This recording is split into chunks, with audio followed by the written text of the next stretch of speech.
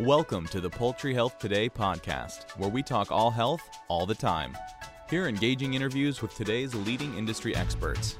Hosted by Poultry Health Today editors, podcast episodes highlight the latest ideas, insights, and advice to improve poultry health, welfare, performance, and food safety. Hi, I'm Caroline Stocks with Poultry Health Today, and we're talking to Jean Sander. Jean, thanks so much for joining us. Well, thank you. Today, we're talking about cage-free layers and some of the issues that the industry is facing. We know that retailers, over 200 retailers, have committed to going to cage-free systems in the next few years. How is the industry responding to demands at the minute? Well, they've really picked up and made a lot of prolonged projections to move towards the cage-free, both flower-birds and aviary. And I think a lot of the concerns and problems they've been able to learn through trial and error and work through, and it's doing pretty well now. You mentioned that trial and error there. It's always difficult when somebody moves to something new and they've done something for a very long time. What are some of the biggest issues that producers are running into? Well, anytime you put a bird in close contact with their waste material, the feces, anything that passes through the gut now has a higher likelihood of causing disease problems in the birds. And when they're on the floor or in the aviary system, they are in direct contact with their feces. So you have a lot of disease problems you didn't see in the cage systems. So what kind of diseases are we seeing more of? Well, one of the things that you see a lot more of is coccidia, which had historically been a broiler problem because they'd been raised on the litter their entire lives. And so we're seeing coccidia in our layer birds now. And as a subsequent problem to that, necrotic enteritis is coming in. And that's very deadly to the bird. So how are producers having to manage those specific diseases? Well, there is control programs for coccidia. And there's both vaccines and there's medicated feed additives that are very helpful in developing programs to control that. So they've kind of gone the same way that the broiler breeders have had to do to find ways of combining either a vaccine and a medicated feed additive, just vaccine, just medicated feed additive, in a system that's going to allow them to develop immunity during their pre-lay period, so that will protect them throughout their life. Okay. Are they seeing other issues like parasites? We're starting to see a lot more intestinal parasites, such as roundworms and even tapeworms in some instances. And those had not been problems historically in cage-reared birds. So are producers having to test for those different parasites? You can test for it, but most of the time, if you find it on necropsy, if they know they have a problem, they will put a program in, a periodic treatment program that will allow them to keep it controlled. So for some producers then, it's getting used to completely different diseases that they weren't having to deal with before? Absolutely. And talk about the trial and error. Some of them came up unexpectedly. And so we had to work through systems to find out how to control that. And going back to coccidia for a second, coccidia control programs are very challenging, even in the best situations. So there's a lot of trial and error just with that. In terms of then other welfare issues, we know that there's an increase in lameness with cage-free birds. What kind of issues are producers having to deal with? I think when you get poultry are pet order developed flocks, social groups. When you change that pet order by putting them into larger facilities where the animals move, they're constantly having to establish pet order. And pecking, they might peck at feathers, they might peck at the vent when it everts to let an egg out.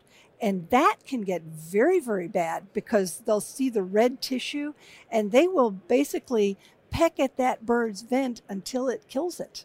And so there's cannibalism, there's peck outs. You see some hysteria, which you don't see as much in the smaller groups. So yeah, I think welfare can be a challenge. Looking at the genetics of the bird is very helpful in finding birds that are more conducive to open populations than others. So how are veterinarians and other people in your profession helping support producers in order to make these transitions and make sure that they are high welfare?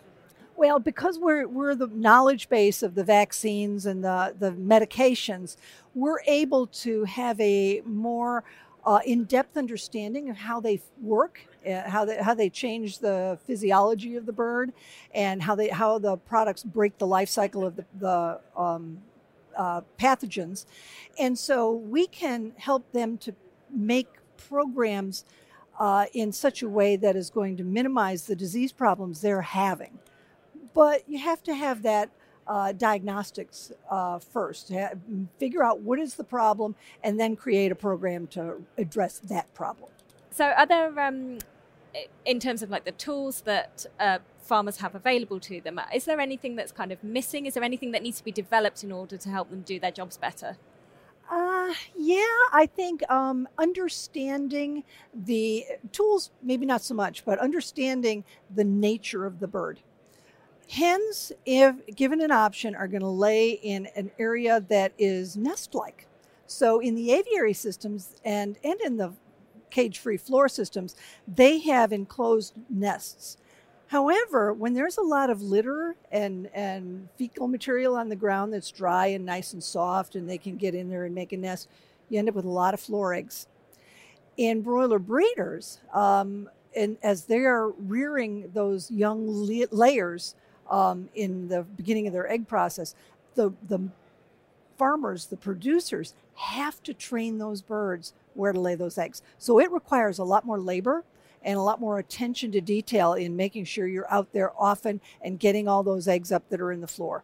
Because I think if you don't do that, you're going to end up having a chronic problem throughout the life of that flock where their preference is going to be laying it in the fecal matter. Is having that labor and those skills and being able to train people to assist with that, is that going to be a challenge? Well, it depends. I have put together a series of what we call layer schools. And as a teacher in my prior life, I have a opportunity through those to discuss some of these problems, discuss the issues with these people. And I do them in small groups, so there's a lot of question and answer. And it gives them the opportunity to learn what are best practices from a food safety, from a welfare, and from a disease control standpoint.